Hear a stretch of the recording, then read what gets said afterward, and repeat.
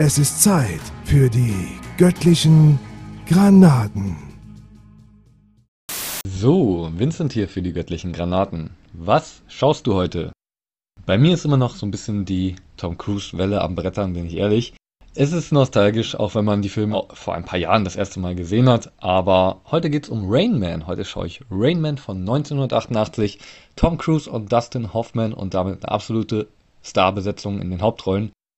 Tom Cruise spielt Charlie Babbitt und Dustin Hoffman Raymond Babbitt. Dustin Hoffman ist für mich so ein Schauspieler, den man eher so, also es ist nicht absolut nicht mein Liebling oder sehr weit oben mit dabei, aber er kann halt wirklich schauspielern, das muss man sagen. Wenn ich jetzt in meine Western-Zeit zurückblicke, wo ich wirklich fast nur Western geschaut habe, jeden Abend einen fast, dann ist er mir vor allem aus Little Big Man gut in Erinnerung geblieben. Und abseits davon könnte ich jetzt nicht sagen, boah, das wäre ein klassischer super starker Dustin Hoffman-Film. Bei Tom Cruise ist das anders, aber das ist auch nicht weiter relevant, weil die beiden harmonieren einfach wie Sau.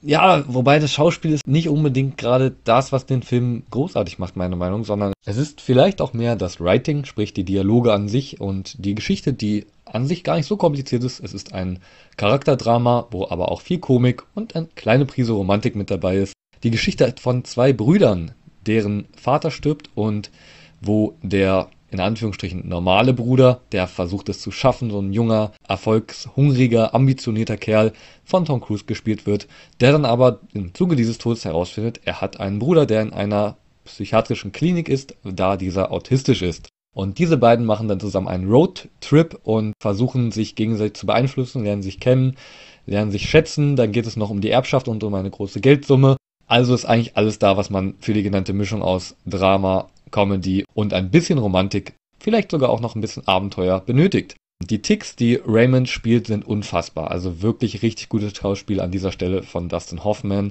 Ein liebenswürdiger Film, ein tiefsinniger Film. Es ist vielleicht überspitzt, aber man sieht dadurch halt die Unterschiede, wie unterschiedlich man aus der gleichen Familie stammt, sein kann. Naja, diese Annäherung zwischen den beiden ist dann doch sehr angenehm und eine schöne Gefühlsachterbahn, die man damit fährt. Unbedingte Empfehlung, kann man auch gut mit der Family schauen oder so, ist jetzt nicht zu verdorben, dieser Film, aber definitiv nicht mein liebster Tom Cruise-Film, aber doch einer der sehr starken Filme mit ihm. Wenn ihr den noch nicht geschaut habt, sollte man nachholen. Film des Tages, Rango. Ich bin gerade hier draußen mit meinem neuen Hund spazieren und resümiere mal ganz kurz ein bisschen über den Film Rango. Rango ist ein Animationsfilm aus dem Jahre, keine Ahnung. Geht es um die kleine Echse und meine kleine Haustierechse, die quasi in der Wüste gestrandet ist und dort quasi in einer Westernstadt landet. Und es ist quasi ein Animationsfilm im Western-Genre mit vielen animierten Tierchen.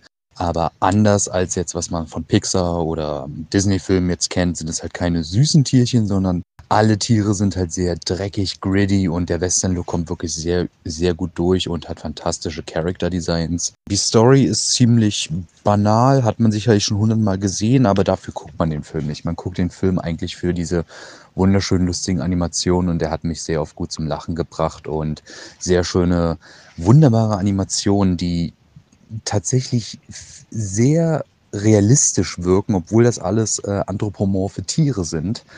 Und ein Film, den man einfach für die Atmosphäre und für die Skurrilität einfach gern hat. Rango, absolut eine Empfehlung meinerseits, wenn ihr auf visuell starke Filme steht und ihr da eine schwächliche oder ja, klischeehafte Handlung, wenn ihr darüber hinwegsehen könnt, guckt euch auf jeden Fall Rango an.